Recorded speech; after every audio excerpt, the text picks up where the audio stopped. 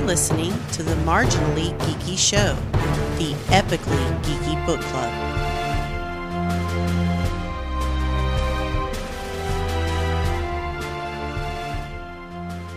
Greetings, and welcome to the Marginally Geeky Show. I'm your host for the evening, Eugene Stevens. Tonight I'm joined by Chris and Ray. Nice pose.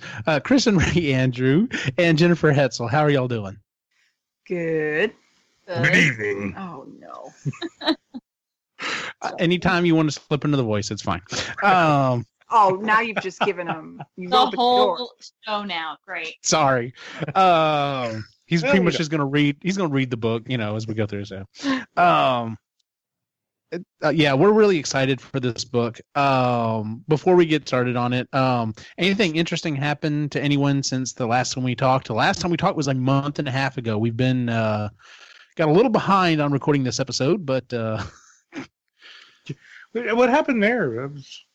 Let's see. I went to Disney World, which was kind of a big deal. Oh yes, y'all got a puppy. There he is. He's cute. He's very tired right now. That's his mad. Is his name Gizmo or Mugwai? Wicket. Wicket. Why do I keep thinking? Because he looks like look at him. He looks like Gizmo. Yeah. The ears. It's the ears. Yeah. He's not. And coloring. Radar would have been another good name. So. What would have been? Radar, because of the ears. Oh.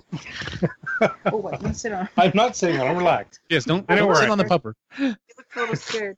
He's decided to sit right behind me right now. He's like right behind me. Yeah, so I don't know. And then Christmas happened.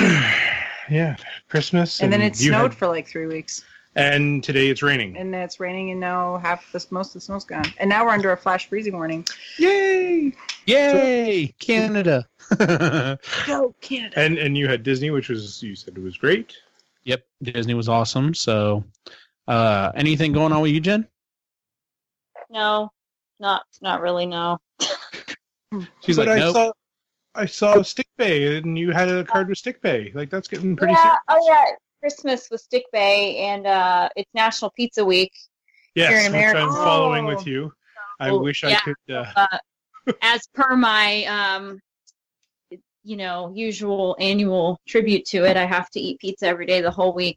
I've done this like 4 years now, and yeah, it's fun. But man, I start to feel like shit like about now. So I'm making sure you can persevere. But you can man, do my it. body is hating me right now. Were you eating salad when you're not eating pizza, or? I'm eating meals with vegetables. Maybe not. Okay, fair enough. Something, yeah. So I'm trying to balance it out, but still. Bell pepper. Sorry. Yeah, that's been fun. Good deal. Like I said, we've been excited to talk about this book. I'm super excited for it, mainly because this is a book series that, like, kind of to talk about how the show works. We usually would get together and I'd on a Facebook chat, we would say, hey, what books do we want to read? We'd all propose some books or whatever, and we got to the point where, like, all right, well, these are the books we're going to do. Let's kind of rate them, figure out which one we're going to do. In what order. And I proposed this one, and I proposed it several times. And when it finally came up, we're like, all right, we're going to read this. I'm just like, oh man, I hope people like this. And I started getting messages that I finished it. I'm starting on the second book already. And I'm just like, yay. So because I found this book series, and I don't even remember how I found it last year. But I found this book series and I just instantly fell in love with it. There are 4 books in the series. We are talking about the first one tonight. The name of the series is the Magic 2.0 series. And the first book that we are in the series that we're talking about tonight is called Off to Be the Wizard by Scott Meyer. Before we get started, just general thoughts. Like I said, I've kind of already let the cat out of the bag that I know we all enjoyed it. But I guess to say, how far into the book did you get before it like started kind of clicking with you, or did it kind of instantly grab you, Ray? So I was intrigued when he found the file. Like, okay, where's this going? Mm-hmm. And then when it was the introduction with Philip, I'm like, okay, I'm in. And not just because of the voice. Are you sure? Yes. That's part of it. Yes. But it was the wit. I really enjoyed the little bit of. And Gert. I mean, how could you not like Gert? Oh, Gert. Oh yeah. And She's like Brianna Tarth. yeah, that's what I picture is Brianna Tarth. So anyway, it was really intriguing. So that was the moment for me anyway. What about you? What about you, Chris? The same, because when I heard Off to Be the Wizard, I'm like, this got something to do with Oz. Yeah. Like I was that's what I thought. That's what I thought too. Yes, and it's So I was pleasantly surprised when he started talking about this file and he started adjusting his height, and I'm like, oh. And then when he went to see Philip and just Philip, the whole smackdown of that whole thing, I was just like, oh, gonna like it. Especially the behold. Oh yeah, that. yes. And then Philip just slaps his ass and it's like, oh. What about you, Jen? Yeah, pretty much the same. I wasn't, like I said, the biggest fan of Marty at the beginning, and Philip was probably my favorite character. So meeting him was kind of what did it for me after, okay, now I can kind of see a story developing. Before it was kind of like, okay, what's going to happen? Yeah. He's just being a stupid kid, spending money, blah, blah, blah. Mm-hmm. I will say, I also really enjoyed the FBI agents. Oh, yeah. They're hilarious.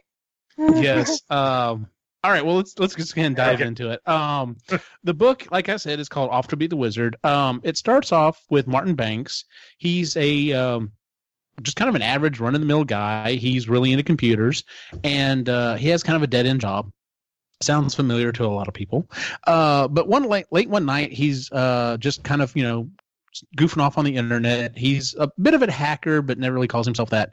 And he finds this file tucked away on this server somewhere, deep inside, this company or whatever. And the file intrigues him because the file is it's much larger than it pretends to be. And so when he opens it up, it's just basically a bunch of data. And he's like, the first thing I always do is look for my name. And it took like 10 minutes for this, search to come up. And he stresses that fact. He's like, it's just a text file. This should not take 10 minutes to search a text file, but it does because it's so vast. And when he finds out his information, he's looking at some different data, and there's some data that's kind of fluctuating. And he looks at something, he kind of figures out, and he's like, oh, well, they've got my height wrong. So he changes it from like 5'8" to 6 foot, which is what he's always said he is. And he then proceeds to go to the bathroom and starts to notice, oh, my pants are kind of short, and all of a sudden I can see on the top of the mirror, and that's really dusty. I need to dust up there. Yeah, and he thinks about it, and it's not really sinking in, so he measures himself, and then he goes back and he changes the file back to what it says and goes back and measures himself like 4 times. Just before he starts changing and messing around with that, as he's looking at the dust, I love that he's realized that his aim is off. Yes. And so he's cleaning the wall. He's like, this is stupid. Yes. Because it's late at night. I think he said he's had a couple of drinks or whatever. So he's just like, this is not happening, and is freaking the fuck out about it. Mm-hmm. And then proceeds to start playing with the file and figures out he can do certain things. That this file literally controls the universe. It controls everything in the universe. Some of the numbers are easy to figure out. Some of them aren't. But like he figures out a couple of things. Number one, he figures out longitude and latitude. He can actually teleport himself. So he does that. He's not very smart about it, and he teleports himself to Boston Market, not wearing any shoes and not without his house keys. But he figures out he can teleport. He also figures out that he can time travel, but only backwards. You can't travel forwards for some reason, but you can travel backwards. And when he does this, he proceeds to, number one, he realizes that he's not as good looking as he thinks he is, which he figures that's kind of a letdown. But he's frumpy. He's frumpy, yes. And kind of confused and not very attractive. But he ends up going back again, ends up playing poker with himself, and he didn't find it very enjoyable because he kept losing. And so whenever he gets to that point where he goes back, he enjoys it more this time because he can kind of remember some of the hands and he wins everything. So anyway, he also figures out that he can adjust his bank balance simply by changing a number. So he thinks about it and he's like, all right, so here's my plan. I basically can control my life using this. I'm going to I'm going to lay low. I'm not going to screw anything up. I'll just dump a little money in here in my bank account here and there. You know, nothing big. You know, I'm not going to do something stupid like give myself like $1 billion. But I'll just go to work and knowing that, you know, I can do this, life should be fine. So he proceeds to go to work and he justifies it because he's like, it's not illegal. Exactly. It's not illegal. Not stealing anything. No. Technically true, but yes. Well, as another character later on in the story says, you know, it's not illegal yet. But so he goes to work and proceeds to figure out that, yeah, this is stupid. Why would I waste all my time on a job that I really don't care about? So he proceeds to quit his job. And he gets looking around his apartment, and it's not really that great now that he's looking at it with these fresh eyes as to what could be. So he, you know, puts a little money in his bank account, buys some new furniture, and he can't really get it into his car, so he had to buy a new car. And he's setting up his new computer on his furniture, and he's like, "That's stupid. Why would I set up a new computer?" He didn't buy the car for he leased it or financed it, so that yes, you know it's at least realistic. Exactly. Yes. I'm sorry. I forgot about that. So he proceeds to buy a new computer and sets it up, and he's in the process of buying a few other things, and he gets back to his apartment, and there's a dark sedan parked there with some very gruff looking guys. And it's at this point we're introduced to two FBI. Well, they're not FBI. Treasury. They're from the Treasury, but you would think they're FBI, but they're from the Treasury. And what is their name again? I forgot. Murphy and Miller. Murphy and Miller, yes. And they are the classic good cop, bad cop. And they're asking him, where did he get this money from? Oh, I'm sorry. I forgot a very important part. So before she starts getting in too deep on this, he does think ahead. He does have the forethought to think, all right, if I screw this up, what can I do? And he thinks about it, and he's like, what if I just like went back in time far enough that maybe I could use this, you know, these powers that I've given myself, and like, which he's controlling all through his cell phone. Yes, which he's controlling through his cell phone, and like, it's kind of magic. Like, I'm kind of doing magic. When could I go back in time where I'm not immediately going to be burned as a witch, and magic's kind of like, oh, well, magic's the thing. It's you know. So he settles on. He finds a book on Amazon and just does a quick, brief read through of the synopsis. And it's like, all right, well, I'll go back to medieval England. And he sets it up on his phone, so he's got an escape plan in case things go south.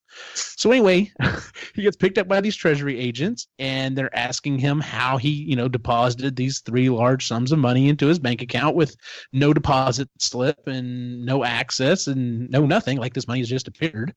So he proceeds to get his phone back from them so he can show them how he did it, and teleport himself back to his apartment where there are other agents that are waiting for him. They're going through his stuff. So he basically runs out and jumps in the car and proceeds to take them on a very slow, slow chase to his parents' house, where he arrives. He teleports out of the car, trying to throw them off, but they find him, so he ends up running into the house, running into his bedroom, throwing on his Malfoy costume, which, you know, everyone mistakes that he wore in college or whatever, and proceeds to go back to medieval England. So he shows up near the cliffs of Dover, not quite there because he didn't really account for continental drift or erosion. He's not really 100% sure. He's just glad he picked the spot he picked, because if he had picked a little further the other way, he would have appeared like really far, hanging out over nothing. And so he proceeds to try to walk to the nearest town, and comes across some guys, and, you know, they take him for what he thinks is, you know, he assumes they think he's a wizard. And then he meets a young lady that's on a cart, and she doesn't seem scared of him, and she knows that he's a wizard. She's like, well, obviously from your clothes, you are a wizard. and her name is Gwen. She's the seamstress at the local town of Leadchurch. And the name of the town is interesting because it gets the name from the church, which is literally covered in lead. That everybody likes to touch. That everybody likes to touch and kids like to lick. Yeah. But they try to persuade the kids not to lick the church. It makes them sick. Yes. And so on the trip, he's trying to get some information out of her, and he's trying to seem wizardly or whatever. And she brings up the fact that she's not scared of him because, you know, if they did get into trouble, having a wizard would be pretty helpful, and that wizards are celibate, so she's not worried about him, like, you know, trying to ravish her or anything. And of course, he's disheartened by that news, which I find is hilarious now because I forgot about that part. Yes, knowing what I know now. Once you get further into the books, yeah. And so anyway, she drops him off at the Rotted Stump, which is the local tavern there at Leadchurch. And so he proceeds to go in and tells what is the guy's name who runs the Rotted Stump? It's no. Pete. Pete runs the Rotted Stump because he literally has a stump for one arm. And he meets Pete and he's like, hey, you know, I'm a wizard, and if I demonstrate my powers, you know, would you give me free room and board and a meal tonight? And Pete's like, well, you know, if you know, maybe it would have been smarter for you to say you weren't going to demonstrate your powers. And then proceeds to tell him about how the only person who eats for free at the Rotted Stump is Gert. Is who? Gert. And Gert is about the size of a bus. And Gert walks up and he's like, "How about you know, we try this again and Gert not show you her persuasive things." And he's like, "Okay." So it's at this point that they send for the town wizard, and he's like, all right, obviously this guy's a charlatan. This guy's, you know, trying to be a mystic or whatever. I'm sure, you know, I'm going to show this guy up, and who knows, maybe I can take over his role and things won't be so bad. So they send for the town wizard, and the wizard shows up, and his name is Philip. And Philip walks in. Philip's very cheerful. He's, oh, hey, you're another wizard. That's awesome. That's great. And he's like, you know, can you see you do your powers? Yeah, can you do anything to prove it? And so he offers to produce see-through material, which is a plastic bag. See-through fabric. And they're like, can you produce more of the see-through fabric? So he's like, sure. So they throw him into a little closet, and he uses his phone. He pops back to his parents' house, where he runs out real quick. Now, he's able to jump back in time pretty much so to his parents. Literally, he ran into his bedroom, shut the door, and like a half second later, the door opens back up, and now he's wearing this Malfoy costume and asking about heavy-duty saran wrap. And he runs out and he grabs the saran wrap and he goes back into the into his room, pops back in time, proceeds to put the saran wrap like kind of into his hood or jacket or whatever, and then starts pulling it out through his sleeves and goes out and produces this see-through material that everybody has to pull out. And Philip's really amazed, and he's like, that's really awesome. You know, we have a lot of stuff in common. Maybe we should go back to my place and we can talk about wizardly things. And he just kind of throws an attitude. He's like, whoa, I'm a real wizard. Why don't you show me your power? And Philip's like, all right. Okay, listen, yeah, we're both wizards here. We don't really need to kind of go into this. And he just keeps pushing the subject. So Philip tells him, all right, fine. If this is the way things are going to be, let's go outside and have a wizard's duel. Basically, you show me a power and I'll one up that, and we keep going until the other one can't do it. So he had programmed in his phone a crude way of hovering, which was basically resetting his altitude at 3 feet 10 times per second. But because it's not constant, he basically kind of vibrates in air, which is what Ray was doing earlier with the voice. So he goes outside and he pulls out his phone, and it's kind of like an old school dual voice, and pulls out, secretly hides his phone and begins to hover. And he's doing his, well, Philip, can you beat this? And Philip says, I'll try. And his staff glows, and this huge ball of light surrounds him, and he flies up in the air, and he does like multiple spins and comes back down and is like really showing some awesome ass magic. And at this point, he knows he's been beaten, and he's trying to run away, but he's still hovering in air, so he really can't get anywhere. Yeah. And at this point, Philip basically takes his wand, or takes his staff, and proceeds to hit him like a hockey puck into the forest. The next thing you know, he wakes up, and he's in Philip's hut. And Philip basically tells him, "Look, I'm not going to hurt you. If I wanted to hurt you, I could have. Last night, after everything was done, I went and grabbed you and found this magical device," and shows him his phone. Of course, he kind of freaks out about that. And says, listen, this must be pretty powerful magic, if you're able to do it, even when you're, knocked unconscious. So he's hurting pretty bad. He gives him some stew or whatever. And then Philip asks him a question, and that's when everything kind of starts to fall into place. What was the question? It was if some band got back together. Pink Floyd ever get back together or something. That's right. Philip asked him if Pink Floyd ever got back together, and at that point he realizes what's going on. So, after he offers him a bowl of stew. Yes, the stew. So basically, it's at this point that Philip starts to lay it out for him. And what he tells him is, you're not the only one that's found the file. Multiple people throughout time have found this file in different places. Some people further ahead in time than you, some people further back in time. Philip, for example, is from the 80s when he found the file. On a Commodore. On a Commodore 64, yes. And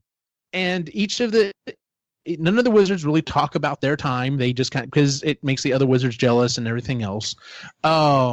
But there are other wizards. There is a file. They have written a shell program to interact with the file, and by creating macros within the shell, it allows you to do different things. So some of the things that they can do, they can fly, they can create beams, they can create objects out of nothing, basically.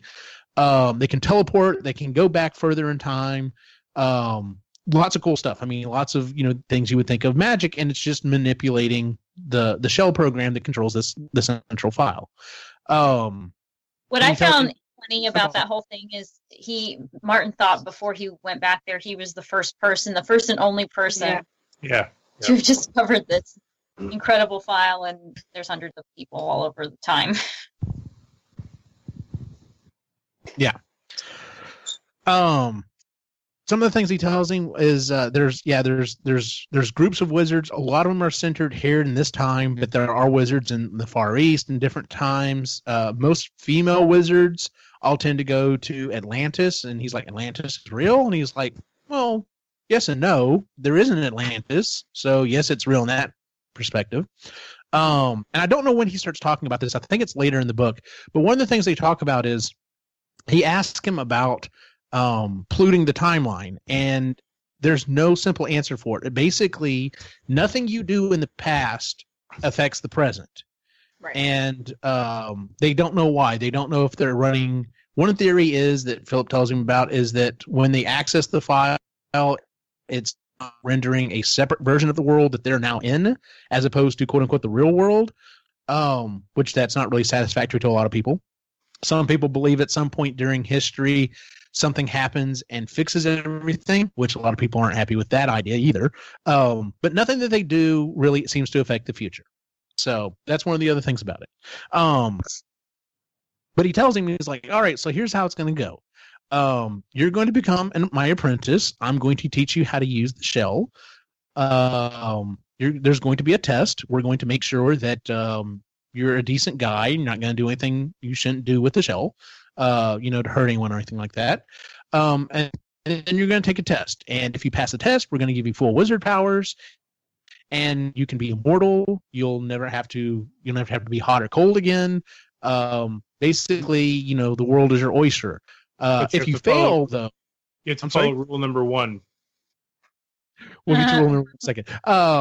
But yeah, so as long as you pass the test, then it's going to be awesome, dude. If you fail the test, we're going to tie you up naked, send you back to your time, and basically let whatever happen, because I'm guessing, like most of the rest of the wizards, you kind of got in a bit of trouble before you came back here, huh? And he's like, oh yeah, I kind of got in trouble, doing money or whatever. And Phil's like, yeah, most of us kind of are in the same thing. He didn't really tell him exactly at that point what he did. Or no, he did tell him. He does tell him. He said he had a Pontiac Fiero, and he proceeded to basically make it perfect. Like, it never ran out of gas, it never broke down or anything like that. And they're like, he's like, well, how did you get caught doing that? And he goes, well, Pontiac contacted me like a year after it was made, and it was like every single one has had to go in for major problems. Mine's the only one that hasn't, and they want to buy it back and figure out what they did right. Yeah. Why is that one okay? Yeah, exactly. So, but yes, so he's like, you don't really have a choice in this. You're either going to do this or you're not. And he's like, oh, sure, no choice is, great. So he's like, sure, I'll be a wizard. So it's at this point he starts going through his training, and yes, we get to rule number 1. What's rule number 1, Ray? Don't make the obvious joke. Say it in the voice. Go ahead. I don't know if I can. Don't make the obvious joke. About your wand or your staff. So that's one of the things he tells him. He's like, basically the way the shell works is you have to be wearing a wizard robe with certain dimensions, like certain dimensions around the cuffs of your hands. Yep. You have to be wearing a hat with certain dimensions on the hat, and you have to be holding either a wand or a staff that also meets certain dimensions. So they go out, and the next day they decide they're going to go out, and they decide they're going to start working on his staff. So they start looking for the staff, and he's answering some questions about the shell. Philip's staff is basically just, it's a long stick, and it's got this bottle on the end of it that's got this kind of red, orangish liquid in it. And he's like, what is it? And he's like, well, I tell the locals it's dragon's blood, but it's actually Tabasco. And so he's like, well, what are you going to put on yours? And Martin thinks about it, and he ends up popping back in his original time and comes back, and he ends up making his staff. It's a staff as well, and he has a silver bust of Santo, the luchador wrestler. Yeah, wrestler. Yes. So that's going to be on the head of his staff, and it's at this point. Let's see here. So they go to me, and he's like, all right, well, I'm just going to give you one of my old robes, and you can wear it for now, but we need to go get you some proper robes made. So he takes him, and they go back to meet Gwen. It's at this point, Gwen, she's kind of measuring him or whatever, and they start bringing up some things, and he's like, please don't hit on Gwen, but of course Martin can't help himself and fails miserably. Mm-hmm. And he asked something or other about being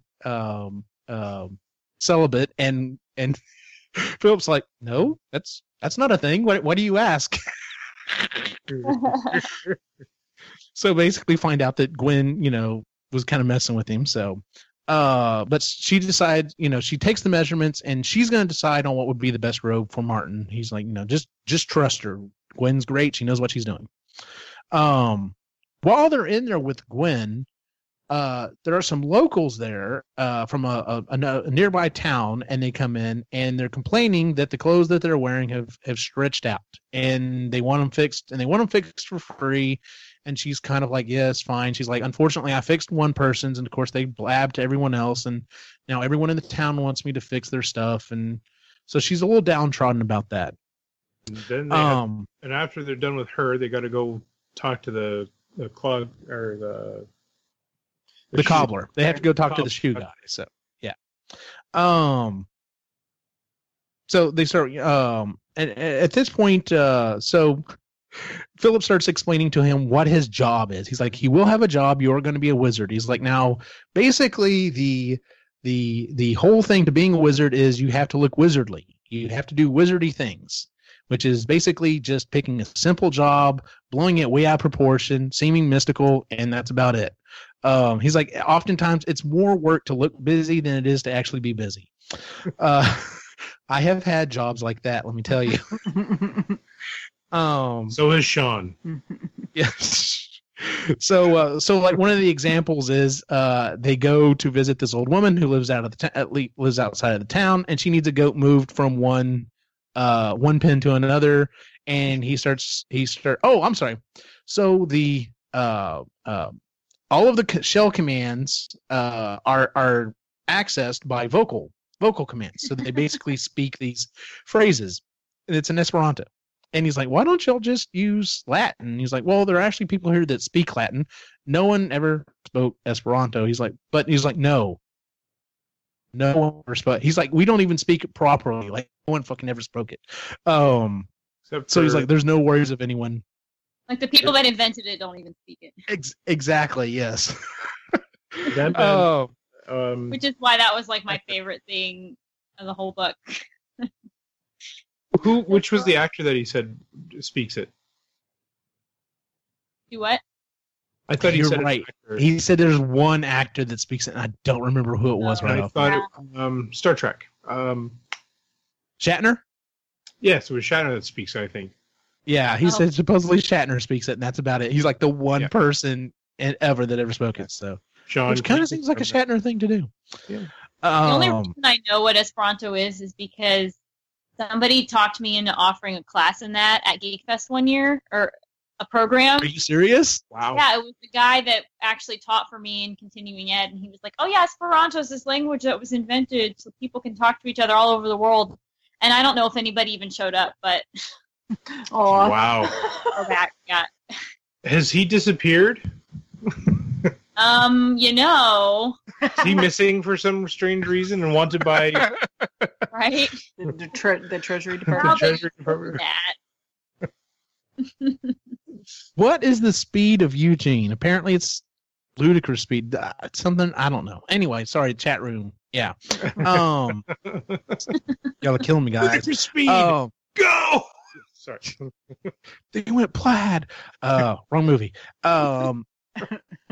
So it's at this point they go back to town. They're talking, and Philip demonstrates a phrase that he has to automatically send him home. So he does this, and it leaves Martin there in the streets by himself. And several people start to come up to him, including this big honking brute named Kluge, which I'm like, really? That's the dude's name? But okay. Kluge is a gang leader. His name is the gang he's the leader of are the Bastards. And he kind of gets into it with Martin. Now, one of the things that they've already done for Martin is, like I said, he never feels hot or cold anymore. He's not going to age. He cannot be hurt, but he can feel pain. So, like, he's not going to break a rib. If Kluge just beat the dog out of him, he's not going to break a rib or anything like that, but he's going to feel it. It's going to hurt. So he gets into this tiff with Kluge and ends up getting out of it. And the next night, after some more lessons or whatever, it's time to meet some of the other wizards. So they use the hand phone. The hand phone is awesome. Basically, you hear this ringing sound. So you put your arm out or your hand out like the Poor Yorick speech, and this mystical ball shows up with whoever it is that's calling you or whatever, and you talk to them.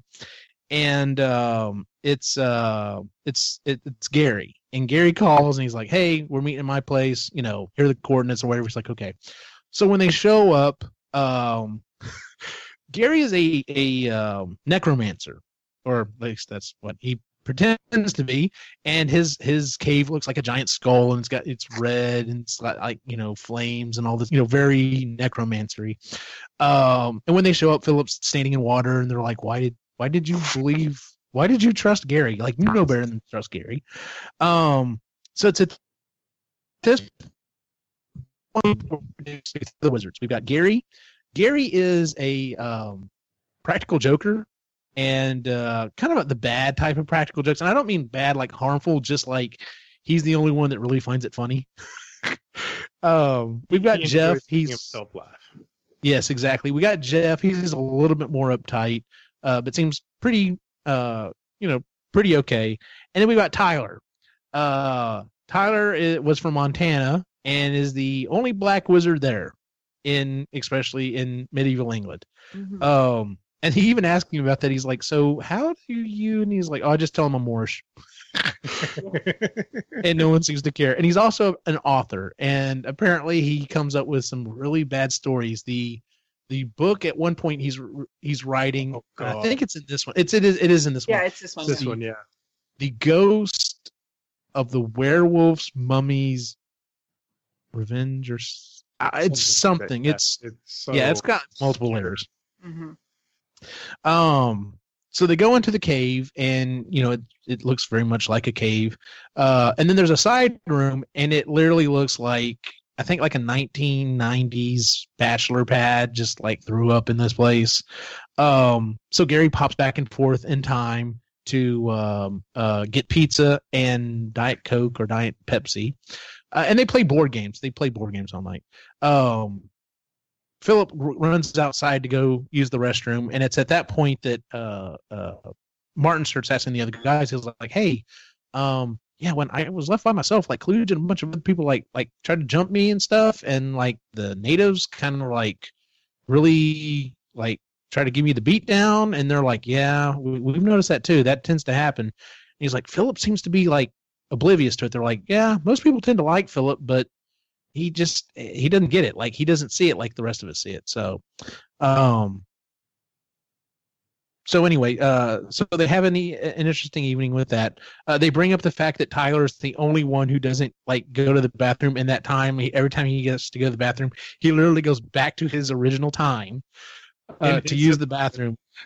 Yes, and comes back, and they're like, the way we figured he's been doing this for years, like his toilet's been in constant use for the last like 6 or 7 months or something like that. It's ridiculous. Yeah. But yeah, so it's some of those funny things. So, and then the next day they have some more wizardy duties to do, and they meet it with Bishop Galbraith, who's the head of the church.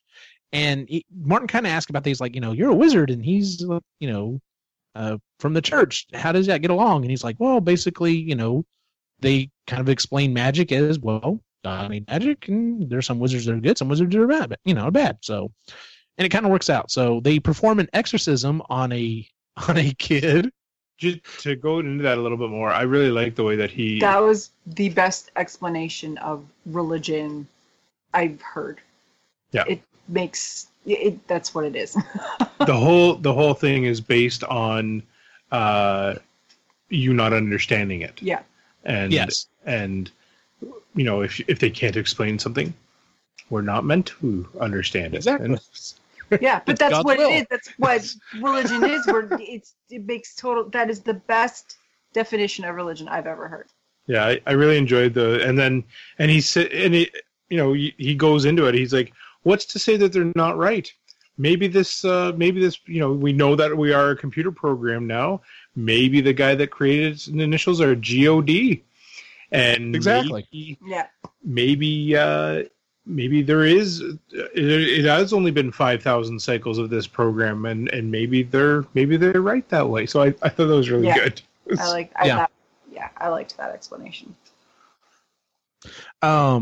The exorcism that they do is basically what it boils down to is this poor kid lives with his overbearing father, his over nurturing mother, and his over nurturing like 3 sisters, and he's a teenage kid, and they're like, I thought you say he's possessed. Yeah, they won't leave him alone. They're like, what? We just told you, idiot. He's a teenage kid. Yep. That's it. That's that's all the explanation you need. So they perform this exorcism or whatever and kind of scare the parents or whatever and the sisters and basically tell him, look, just listen to your dad. You only have to be there a little bit longer. Listen to your mom. Just put up with them. Try to be nice. We're going to tell him the same thing. Listen, he's been through a lot. Give him some space, so on and so forth. So, any thoughts any other thoughts up to this point in the book? I just really like my initial thought when he went back in time and just arbitrarily decided to go and then just to stay was that just seemed like very rash. That whole series of events, was that just me, or I mean, it's the way he just like, okay, yeah, I'm just going to go and leave my life behind forever and all modern conveniences and the way we do everything. I know he can go back anytime. He But you know seemed what like I mean? he seems like a really immature 20-something-year-old. He's like, well, yeah, I'll get by. It's fine. Yeah, because Right. that medieval time is sort of romanticized, right? Like Yeah. it's supposed to be a calmer, simpler life where everybody's happier, and it's just, except you die at 35 and Yeah. by Well, some. Well, And he my- also didn't have a lot going back. Like, if you think about it, like he said he had his parents, and he didn't really seem to have any real friends or anything. So it's No, not like he was yeah. leaving a lot of people or whatever. But I looked at Yeah. it as also the fact that, like, even if he had the shell in modern time, he wouldn't be able to do any of that stuff. Like, people would try to they'd constantly trying to figure figure it out. Whereas Yeah. back then it was just, oh, well, you're a wizard. You can do this shit. Yeah. So, Now, I guess partly what bothered me is leaving the people behind, but then also like deodorant, toothpaste, like I can't Bathing. imagine what people smelled like back then and what I would have smelled like, even though he had magic. I was just like, man, he just completely gave it all up. Okay. I think That was if because he's 23, I think if we weren't together at that age and Oh, I you would've discovered gone. this, I would have been like, peace out, see you later, bye everybody, I'm out. I would I would have had to at least try it. Yeah. Oh yeah. Oh, I'd go too, and because you would think if you did it right, you'd think you'd be able to come back anytime you wanted. Yeah. So, But I'd be gone in a hot second. I'd be oh gone. yeah. Especially the powers that you're given, like the Oh hell yeah. abilities or whatever. Yeah. Which brings us to the next ability. He's like, so today we're going to learn to fly. Yes. And the flying scene is awesome because he shows up in this field and two of the other wizards are there. Tyler's not there. Jeff and Gary are there.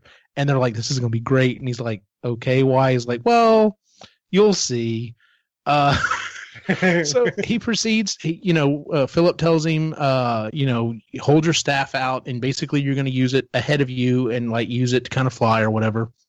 And Don't make you the obvious just, joke. Yeah. yes, don't make the obvious joke. And so he flies up a little ways and the other guys follow him up and they're like, he starts kind of figuring it out and he's like, you kind of tilt forward to go this way and he's starting to figure it out and he's starting to make some loops and he's doing an all right job. And then a duck kind of comes out of nowhere and he reacts the way he normally would. So he pulls back, which of course immediately stops his momentum, which cracks him like a whip, which causes him to flail around a little bit. And at one point he's literally falling to the earth, sitting on the duck somehow or another. And bounces. And when the wizards come down to check on him, he's like, oh, good, they're checking on me. And literally they're measuring how far he bounced. And they're like, he only bounced so far. You won this one, Philip. He's like, well, he didn't eat the stew breakfast bar that I made him or whatever. So I lost that bet. So because at this point he's getting fed up with stew. So let's see here. So he gets his Philip at this point also shows him that you can conjure stuff from the hat. And he's like conjures a burrito and he's like, so why the fuck have we been eating stew all this time? And I love it. I love it. Philip's like, have you ever seen me eating the stew? Yeah. I don't eat the stew.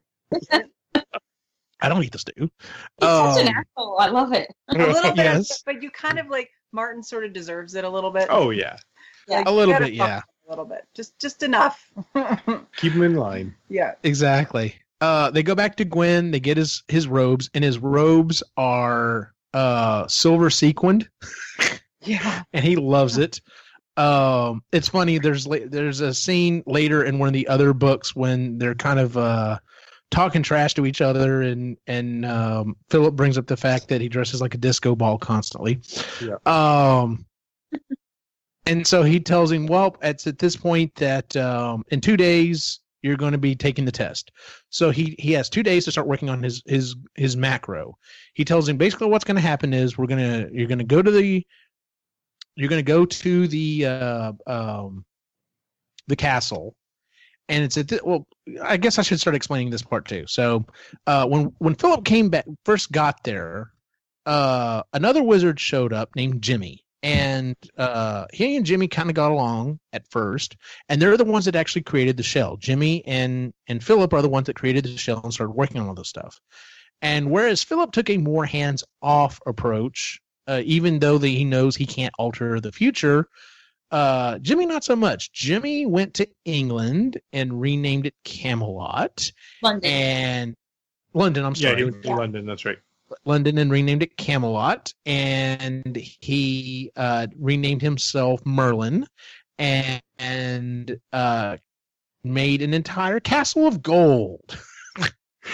It's a huge and and actually had the king and his son change their name, and basically has been dicking around with everything because it doesn't affect the future, so why not?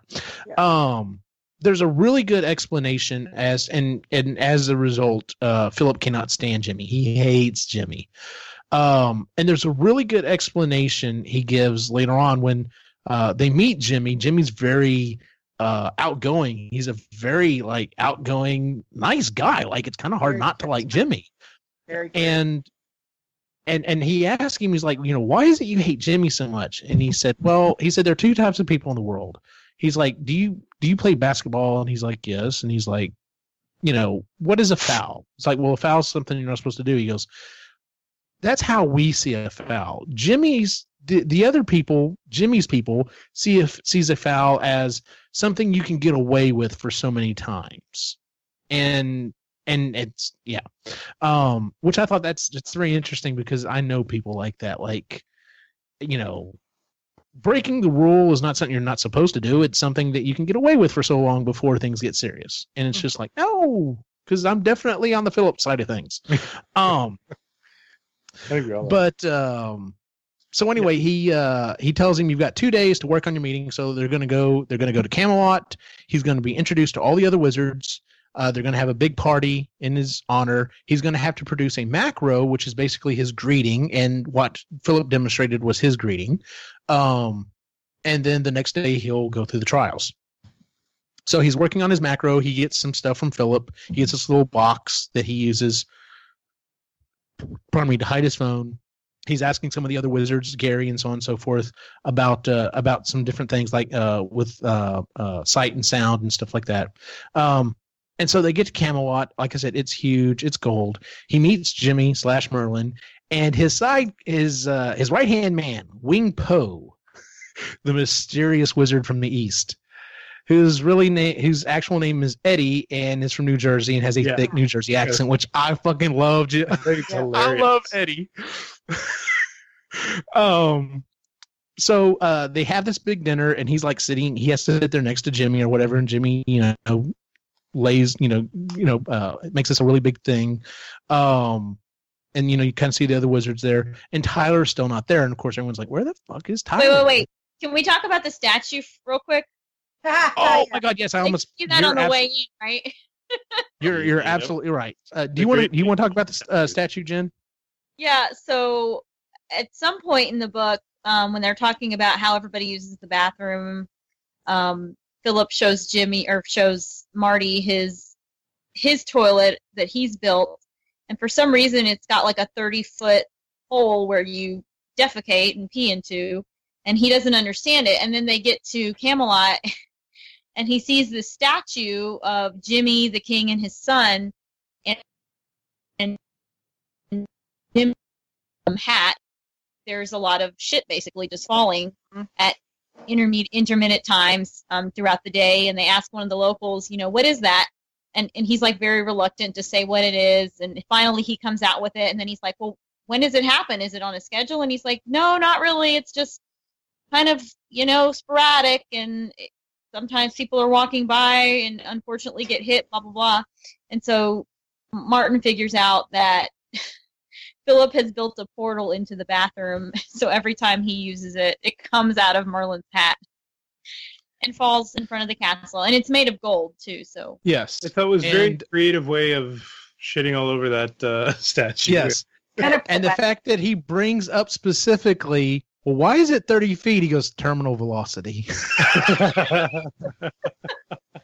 But he matched it up exactly to how high, because because Martin asked the local, like, how high would you say that is? About 30 feet, or Philip does. And he's like, yeah, I guess so.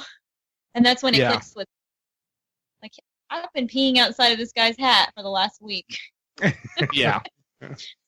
Best night ever. I'm glad you brought that up because I forgot about that. That does actually play a big part later on. So, thank you for that. That's right. So, they get there, and like I said, there's this big party, there's this big to-do, and they're like, all right, well, it's time for you to demonstrate your macro. And then tomorrow you'll face the trials where, you'll either become a wizard or we're going to send you back to your time tied up and naked. They stress that multiple times. Yeah. Hog tie you and send you. Yeah.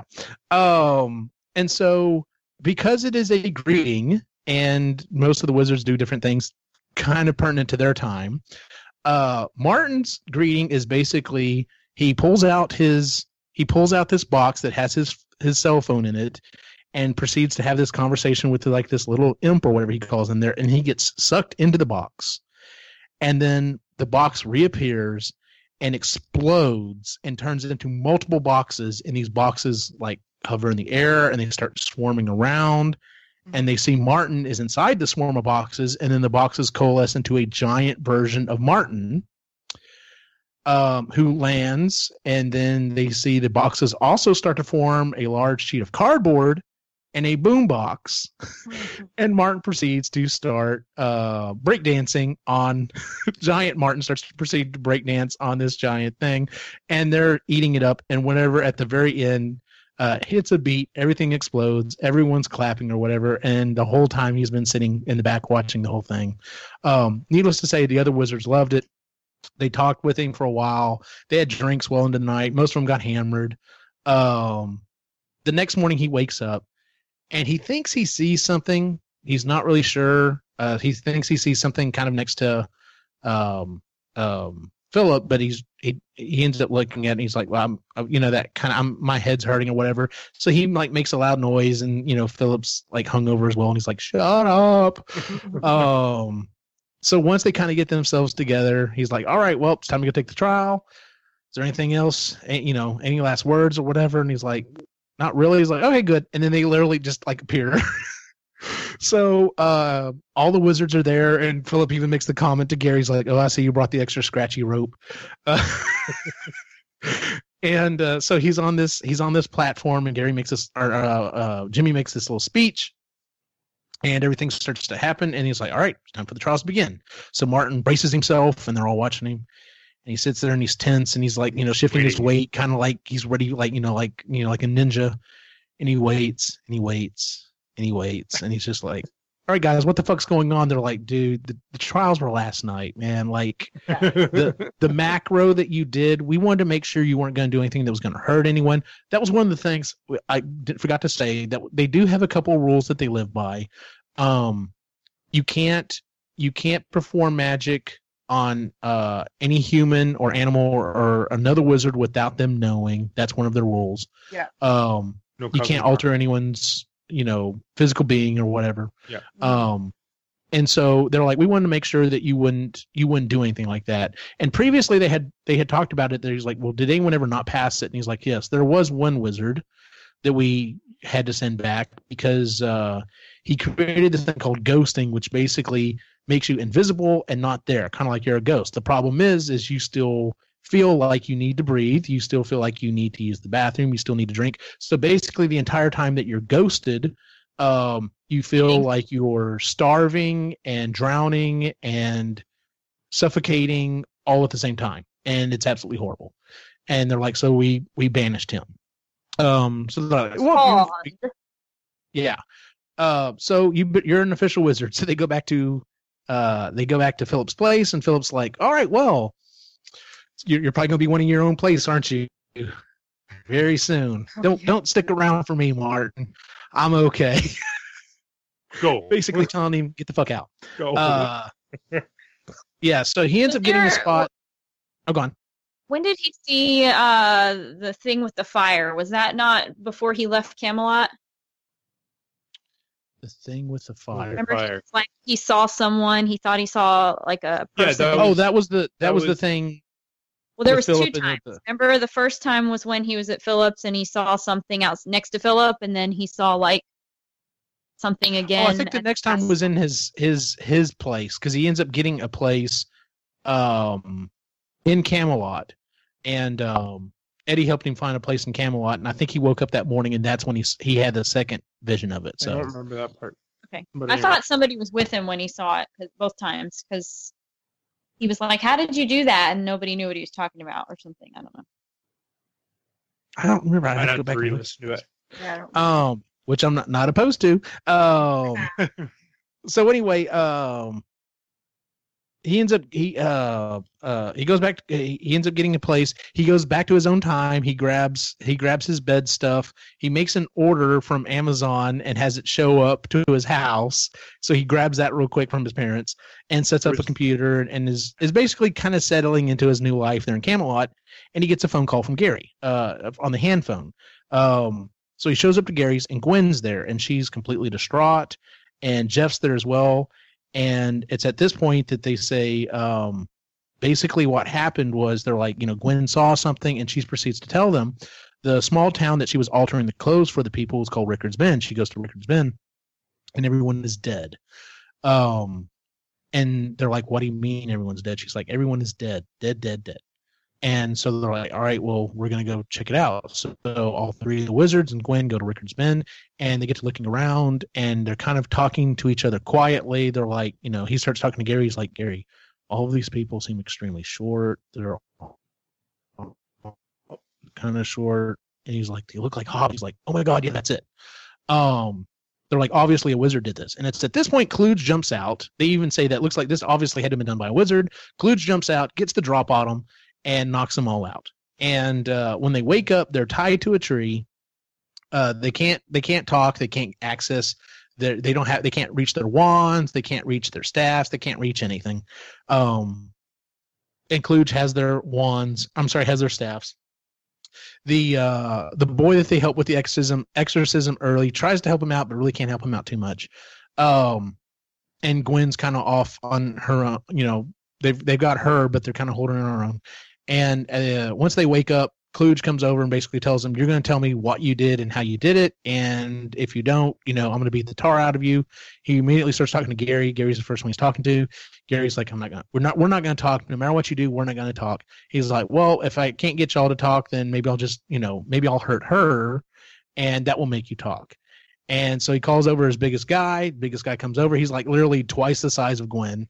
And right before, he's basically like, well, y'all aren't going to say anything, so this is what's going to happen. And as he reaches to basically grab Gwen, she ends up pulling two magic wands out of her robe, which is actually boss. Yeah, like a boss, because her robe is not only her robe is not only her robe, but it's also her hood is actually her hat. Yeah. And she proceeds to basically just fuck them up. Like she levitates Klooge like way high up in the air and is threatening to drop him and stuff. They free the other three wizards. They grab the kid and tell him that they're going to hurt him or whatever if anyone tries to follow him or whatever. And they all teleport back to Lead Church. They let the kid go. Of course, they never meant to harm him or whatever. And they're like, "You're a wizard?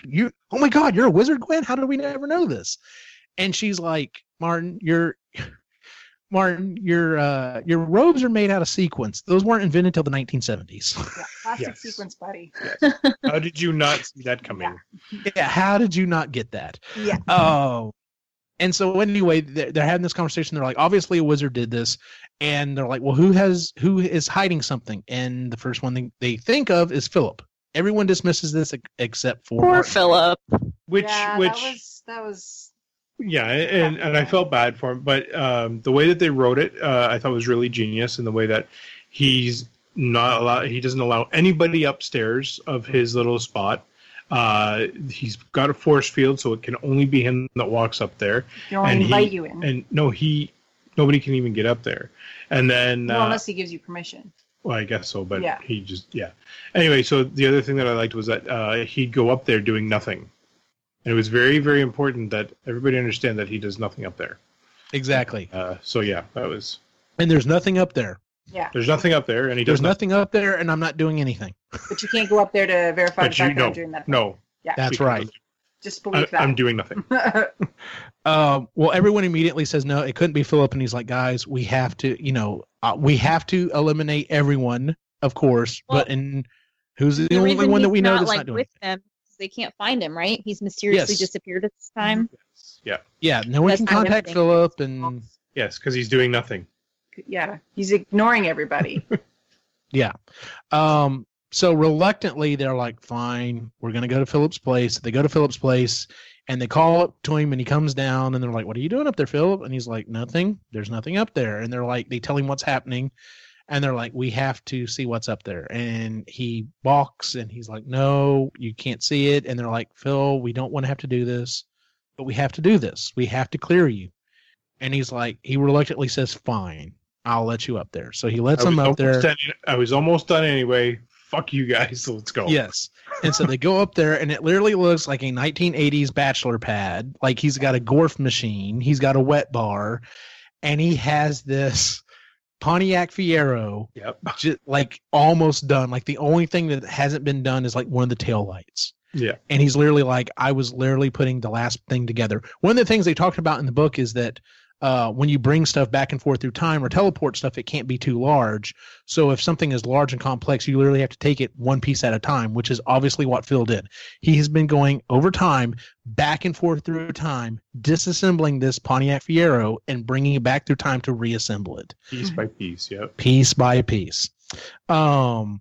He feels like garbage. They feel like garbage.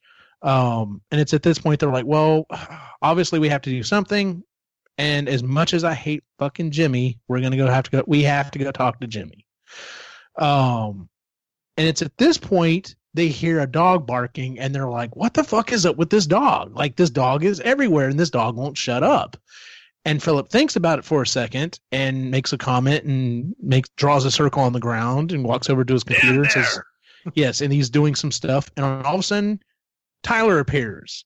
Tyler's been ghosted and is like, he needs water. He's sucking down water. He immediately goes back to his time to use the bathroom, comes back, and he's like, how the fuck did y'all not know it was me? He's like, Martin, you saw me like twice and like didn't say anything. And he's like, and you two idiots, talking to the other two guys, he's like, I've been yelling at y'all all this time. Of course, it sounds like a dog barking or whatever, but whatever. And y'all never picked up on it. He was like, I howled, and you read my book. You should have known that was the sound they made or something. Yes, of the wolf, the ghost wolf man. Or, yeah. And it's at this point he tells him what's happened. He went to Rickard's Bend to get information for his next book, where he meets Jimmy, and Jimmy proceeds to tell him his master plan of turning everyone in Rickard's Bend into hobbits, and he's slowly been surely doing it over time. And that, what do you think of this idea? And he said, that's a horrible idea. I'm going to have to tell everyone else what you're doing because you're breaking one of the rules. And at which point Jimmy ghosts him. Mm-hmm. So they're like, well, we definitely have to talk to Jimmy. So they contact all of the other wizards, including the Magnuses, which I think is hilarious. I forgot about the Magnuses. Yeah. Yes. The two wizards, they're both named Magnus. But they get all the other wizards together.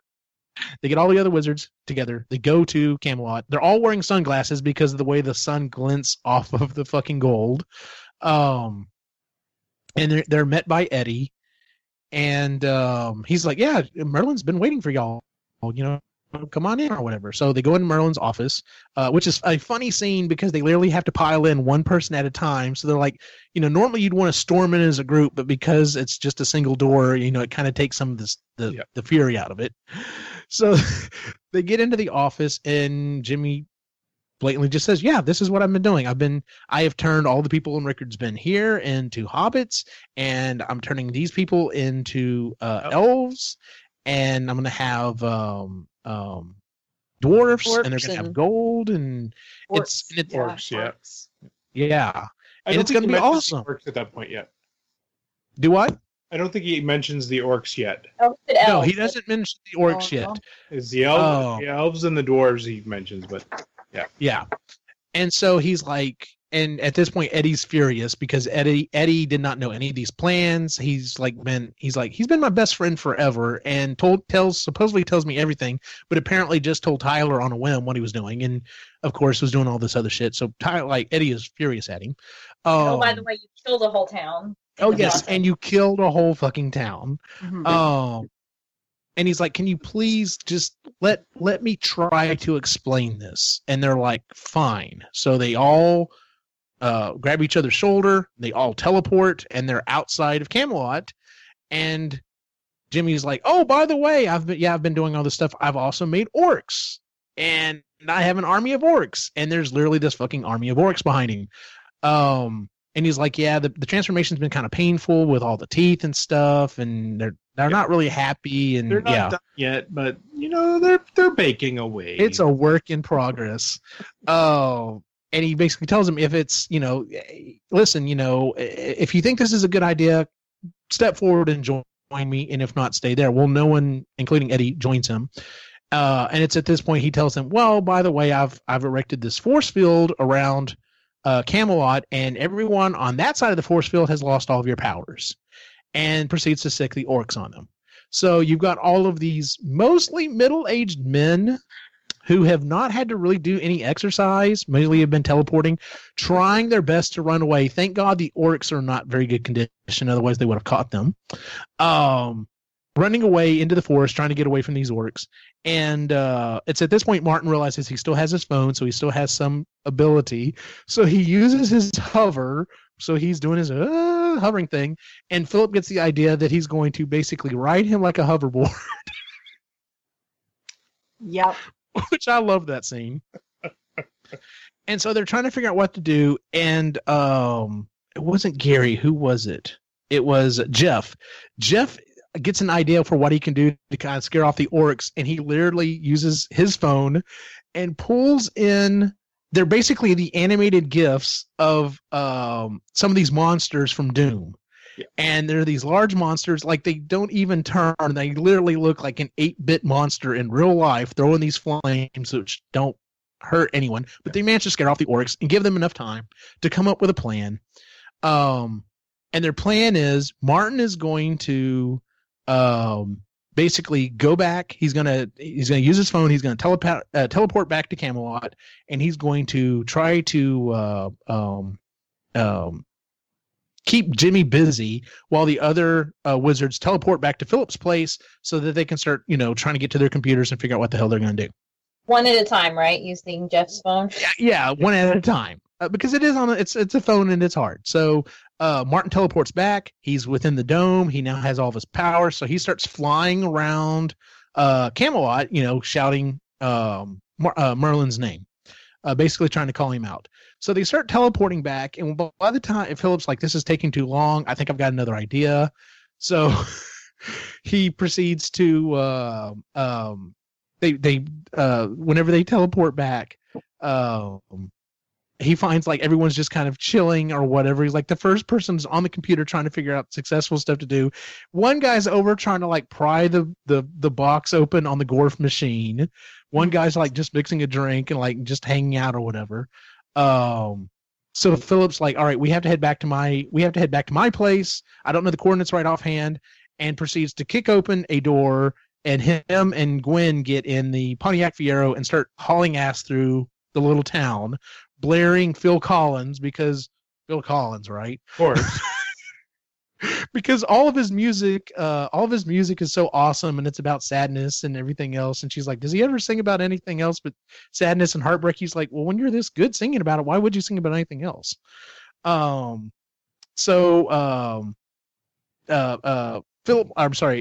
lands. Jimmy comes out to meet him or whatever. Martin transforms into his giant silver self or whatever, and then Jimmy proceeds to do kind of the same thing. He's altered the macro a little bit, but instead of boxes, it's like glowing spheres, and they have this huge battle inside the castle. And they're he's kind of taunting back and forth. Neither one of them's doing a great job of fighting each other, but Martin's definitely kind of more so on the receiving end. As they're having this battle, that ends up out in the courtyard, and he basically has Jimmy, confess everything as he's talking about. He's like, listen, he's like, you've hurt all these people, this, that, and the other. And he's like, it doesn't fucking matter. He's like, we don't fucking matter. We're all computer programs. These people that I've been affecting don't matter. It doesn't change the future. They're just fucking programs and, subroutines in a program. I love that he thought that, like Martin, I thought you would understand it because, you're creative, and I thought I could use you on my side, and like, how can you not see how awesome this would be? We can create whatever we want here, whatever reality we want. Yeah, exactly. So why not live in an ultimate fantasy? Yeah. He ends up knocking Martin, out to the point that like he transforms back to normal Martin or whatever, and he's like, well, there is a spell that I could just basically disappear you. And he's like, so what would you have me do? Would you have me send you back to your time? Do you want to continue living here with no powers? Or should I just kill you? And it's at this point that the reason why Philip had to get back to his house is him and Gwen end up constructing this long rope made out of the hammock that Martin was sleeping in, and proceed to climb down the toilet to the top of the statue, which is why it was important that Jennifer brought that up earlier, because that's how they get back into Camelot. Yeah. Once he's there, of course, Philip now has his powers back, but he's standing there having a conversation with Jimmy and Martin, and Jimmy's like, what are you going to do, Philip? You're not a bad guy. You're not going to kill me. You're not going to ghost me.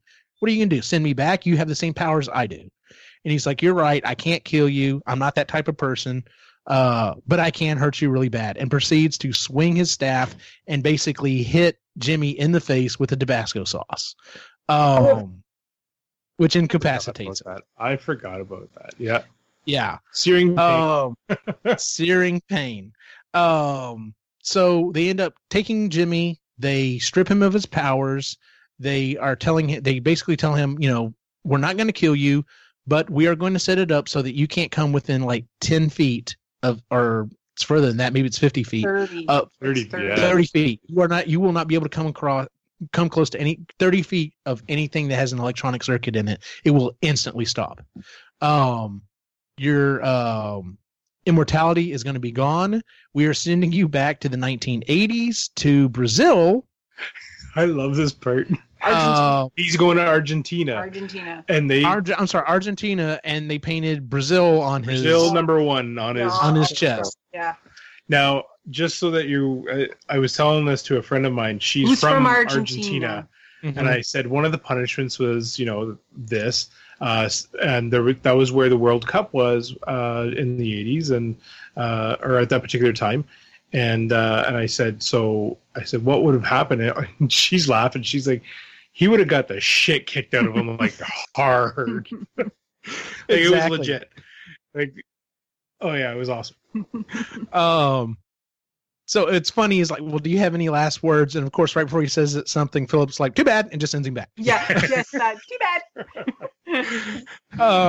Cute. I loved Philip's way he didn't even try to hide his disdain for him, and he would just throw comments out, throughout their visit. And you could, he was just, like you said, so witty. Refused to call him Merlin. Refused, yeah. And at one point, friends. Yeah. And Philip. Yeah. I don't know if you watched the movie, but it's like watching Whoopi Goldberg talk about Donald Trump, because she refuses to call him the president. She calls him the guy in the White House. Refuses to call him by his name. Refuses to call him Mr. President. Everything, because she hates him so much. It's like guy. that. That guy in the White House. The reality. I just call him 45. Pardon? I just call him 45. He doesn't get. Yeah, she calls him 45 sometimes. Yeah, but just the fact that she just so dislikes him that she refuses to acknowledge his position. It's like, Philip, just fuck you. You're not Merlin. You're Jimmy. Exactly. Nothing you could do could make you Merlin. And when he says his name, it's always with disdain. It's always Jimmy. Oh, so it's at this point they decide they need a new chairman. Philip kind of ends up taking on the role. one of his first things is basically Eddie and Martin are going to help the monarchy because it becomes very clear that without the wizard's help, the monarchy is going to fall because they're all idiots. But they end up having this big party, and because they can time travel and they can teleport, they basically go to everyone's place and see what's there and everything else. Everyone gets to come hang out at Phillips and everything else. So Gwen and Martin have a moment, and she's basically like, after this, I'm going to go to Atlantis. And he's like, really? And she's like, yeah, women really aren't. There's not female wizard. Like, they're called witches here, which automatically has a connotation, and that's where most female wizards go. And he's like, okay, so he asked if he could give her a kiss before she leaves, and she's like, sure, but she has this force field still up, and he ends up getting thrown away, and it's a scene that's really funny. Yeah. Perfect way to end it for them. Exactly. And it's at this point that we flash back to the future, and the FBI and everyone has finished talking to his parents, and they've left. And then he shows up on the doorstep wearing a suit, and he's like, listen, Mom, Dad, I didn't do anything wrong.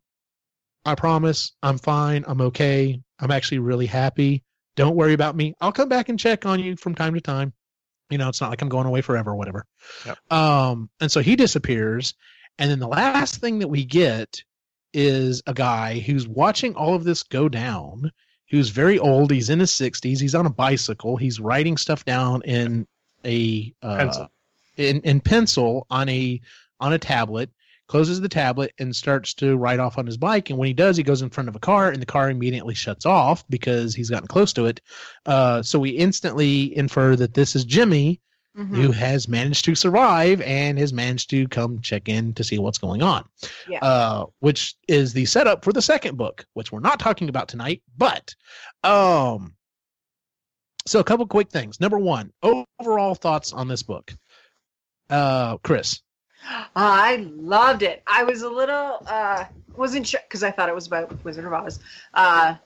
Pleasantly surprised that it wasn't. I didn't understand any of the computer talk, like the coding and subroutines and all. I don't understand any of that. So, but it didn't matter because it was a really, really good story, and we listened to it on Audible with the kids in the car, and they loved it. My son, oh God, Quinn just cracks up. He's sitting in the back. He's howling and snorting and laughing. He thinks it's hilarious.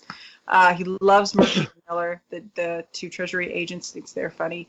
But it's just a really good story, and it's really creative. And the twist on time travel, and it's sort of, what did we say? It's like the Matrix.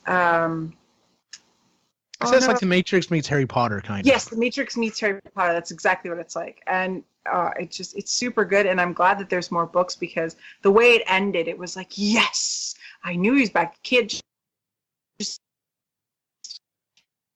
have him come back. He's way too motivated.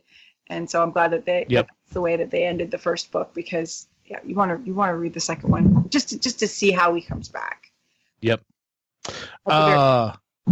Jennifer. Thoughts?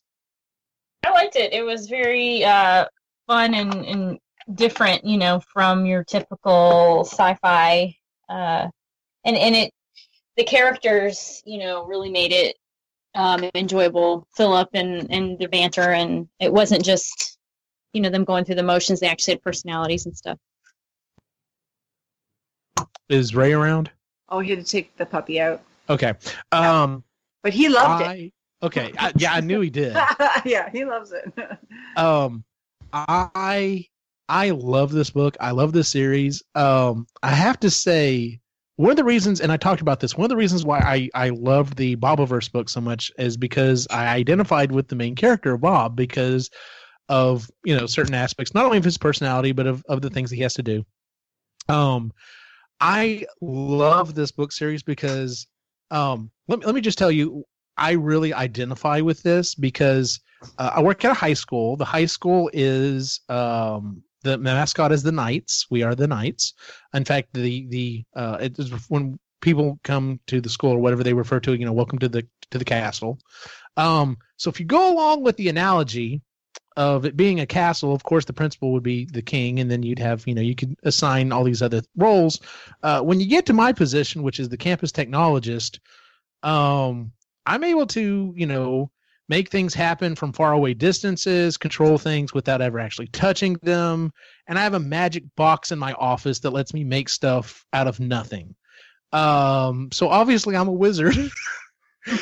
And the fact that it's technology and it just syncs up. So I'll be honest with you. I don't know if I would have necessarily thought of going back in time to be a wizard, if I had found a file like this, but oh my God, I love this idea.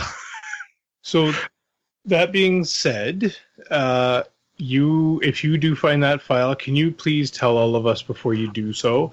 Okay, yes. Oh no, absolutely. We're going back, baby. It's going to be awesome. We're picking in that immortal drive. I'm not. Oh dying. yeah, no. I'm sorry. To get into more like technical aspect of this story, how is it that this file just exists on all these different servers? Yeah.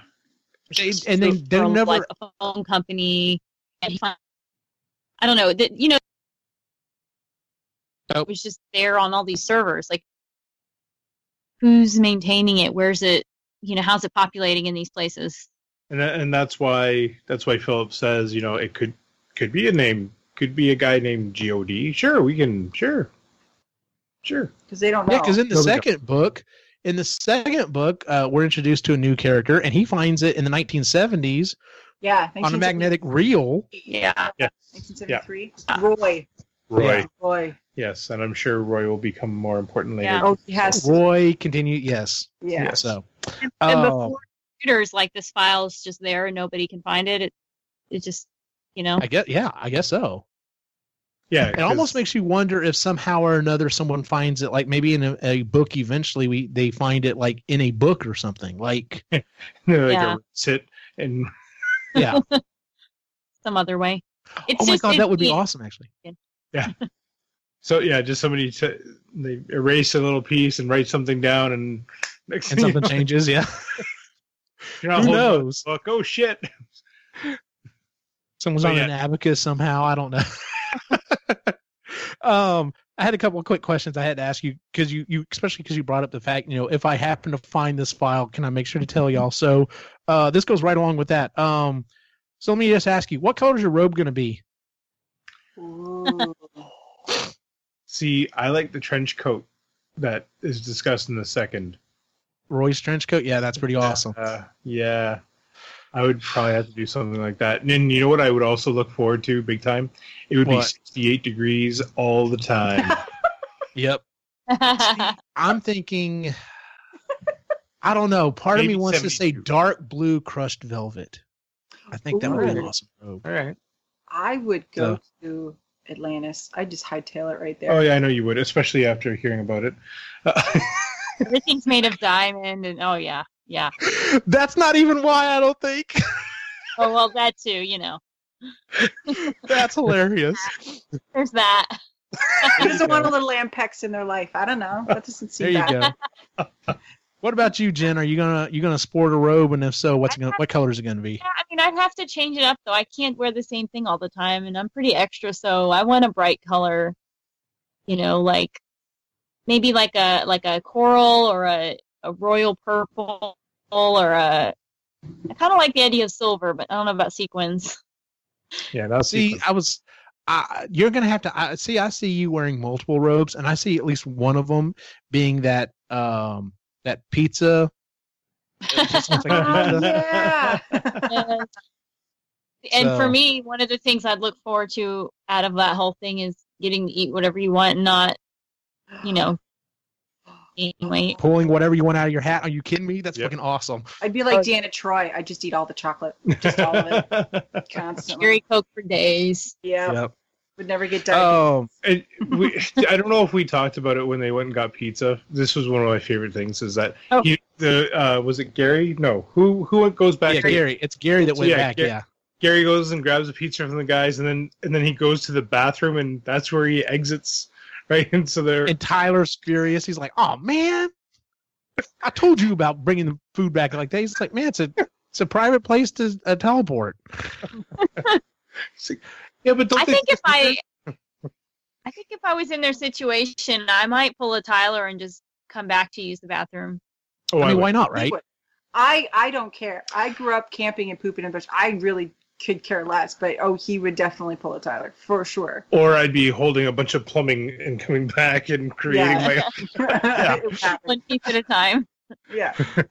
All right, Yeah. staff or wand, Ray. Oh. I would have to do the staff. Yeah, Donatello. That's Donatello, that'd be awesome. cool too. But I'm thinking I really like Gandalf's when he's the White Wizard and he's got the wicked little tree at the end. Yes. I thought that was really cool. That's So that, but I would do a hidden wand somewhere as well, like in a sleeve or something. Like, yeah, backup. As a backup, yeah. as backup for sure. Mm. What about you, Chris? Staff or wand? Oh, I'd probably hurt myself and trip over the staff a lot. I'd find a way. So I would have to, just for my own personal sanity, would probably have to pick a wand. But I do like ones like double wand, fuck you, Mhm. that kind of thing. Yeah. What about you, And Jen? then I would do a hidden one for sure. I'd say wand because staffs are just so much work, right? I mean, you gotta not making the obvious joke. You have to carry it around. I'm trying not to. But there's But you gotta like lug it around, and it's just so much easier to carry a little wand, and yeah. Plus, how many times did they get in trouble because they lost their staff, or they couldn't, they couldn't get to it? And a wand, you can hide it on you, or light True. and carry. So I think I'd still have to go staff. Part of me wants to do a staff, and because since y'all said wand, it's kind of hard to go with that. But you already kind of described what you'd want on the head of your wand, your staff. I'm kind of thinking maybe an Optimus Prime, a bust of Optimus Prime on the top would be kind of cool. The other thing I thought about would be really awesome as a staff would be just carrying around Darth Maul's double lightsaber, and then like when it extends, it would be the actual length that it needs to be. That would be fucking awesome. That would be cool. So, and then the last question I have is, and I know we're running a little late, but just kind of sum up is, do you have any idea what you would make your greeting to be? What would your macro be? Like, what would you? Oh, see, I would it'd have to be short and sweet because I'd get really bored watching somebody's elaborate breakdancing macro. It'd be like Gwen's. It'd be like no, and off you go. Yeah. Or like She-Ra. Oh my god, that would be awesome! Actually, that would be an awesome fucking macro. Damn Like it it. has to have sparkles and fireworks and yes, She-Ra. I Have the power. yeah, I have no idea. You know what? I know. Mine would be like the Undertaker's entrance. Nice. That all of a sudden there'd be a dong and nobody could see anything. Oh my god, that'd be It's black. awesome! Actually, You'd do your own little pallbearer. Oh yeah, and then all of a sudden there'd be lightning and you'd see me kind of walking, but I'd be like at different spots every time the lightning struck. Have this like bunch of neck tattoos, scraggly hair. see, I'm thinking I would probably slowly but surely turn into metal and then get larger and larger and then fucking just turn into like a giant Optimus Prime and transform, and that'd be fucking awesome. See, I thought you'd say the Ghostbusters trap would come out and then smoke would come out and then Oh, that would be a cool one too. That would be a cool one too. Well, that's it for this episode, ladies and gentlemen. The next book that we're reading is Modern Romance by Aziz Ansari. We're probably going to do the show for that one at the beginning of February, which will be perfect for February. Real quick, what else have you been reading, Ray? Nothing. The second book. Well, yeah, we've been listening to the second book. I've been trying to burn through that one because I want to get to the third book and the fourth book, and we finally have a credit to get that fourth book now. So Nice. Because it's 36 or something like that bucks, and so anyway, the credits nice to have. Yes, they are. And so yeah, that's what I'm working on. I'm going to be going back on nights, so I'll have more time to myself to be reading while I'm wide awake at night and everybody else is sleeping. When I come off of nights. So I'll probably get more of the Dan Brown book done, or Origins. So okay, cool. I'm hoping to burn through that one pretty quick here. So yeah, good deal. What about you, Chris? Are you reading anything else? Yeah, I had to go grab it because I couldn't actually remember what it was called. It's by one of my favorite authors, Sherry Lynn Kenyon. It's called Born of Vengeance. It's one of the League, from the League series. It's the latest one. Oh, look at that romance cover. Look at that romance cover. It's sci-fi smut. So yes, that's you need to recommend that. We should. You want to read some sci-fi smut for sure. I have no problem reading sci-fi smut for the book club. You know The what, whole Christy would point probably of this read book it too. club is to expand our reading template, to read things. Christy would read it, and she'd probably join you. Because there's a couple of series that she's got that I would reread again. Well, alrighty then. Seriously, Okay, throw them out there in the recommendations. for, our next round. Yes. Our next round. I'm gonna. All right, cool. Jennifer, what else? Have you been reading anything else? I listened to the second book, and I read, it's a really quick read, We Should All Be Feminists by Chimamanda Ngozi Adichie. I think that's how you say her name. It's only like 60 pages. Very small book, but it was very good. So yeah, that's it for me. Very cool. I had a chance to go back and reread, and I got a few more credits. I've been reading the Alter World series. The first book is Alter World, the second one, The Clan, and then The Duty. And it's an interesting series. I don't know if I'll recommend it for the book club, but basically it's there's a term for this type of fiction now. I can't remember what it's called. I'll have to look it up, but it's this idea that people are living their life in a role playing game. And so it's kind of interesting. I've been reading it, and actually I've already finished our next book, Modern Romance, and I went back and just finished rereading a book called Mating in Captivity, which is a really interesting book about sexuality in modern marriages. So Oh, cool. yeah, it's actually really good. So, well, that is our show for the week, ladies and gentlemen. If you would, please give us a 5-star rating on iTunes, Stitcher, or Google Music. It really does help us out. If you have a book suggestion, let us know. Trying to figure out what our next few books are going to be. We're trying to plan out for at least the next 6 months, maybe even the next year. We'll see, depending on how many recommendations we get. If you want to find us online, you can find us at epicallygeeky.com. We're also on Epically Geeky at Facebook, Instagram, and Twitter. Where can we find you online, Ray?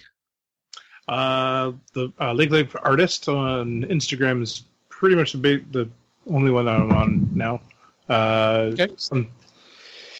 Posting some stuff sooner than later, I swear. Again, just been staying away. You owe no one nothing. Just tell them I'll post when I feel like it, damn it. Okay. Someday. We can find we can find Chris at epicallygeeky.com. Yes. Where can we find you, Jen?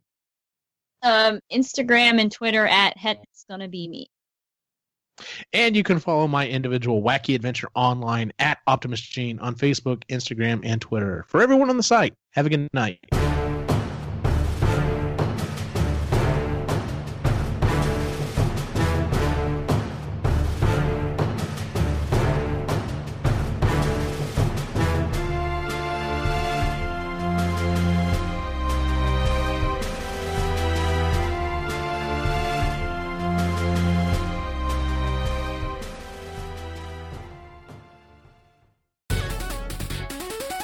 This has been a presentation of the Epically Geeky Network.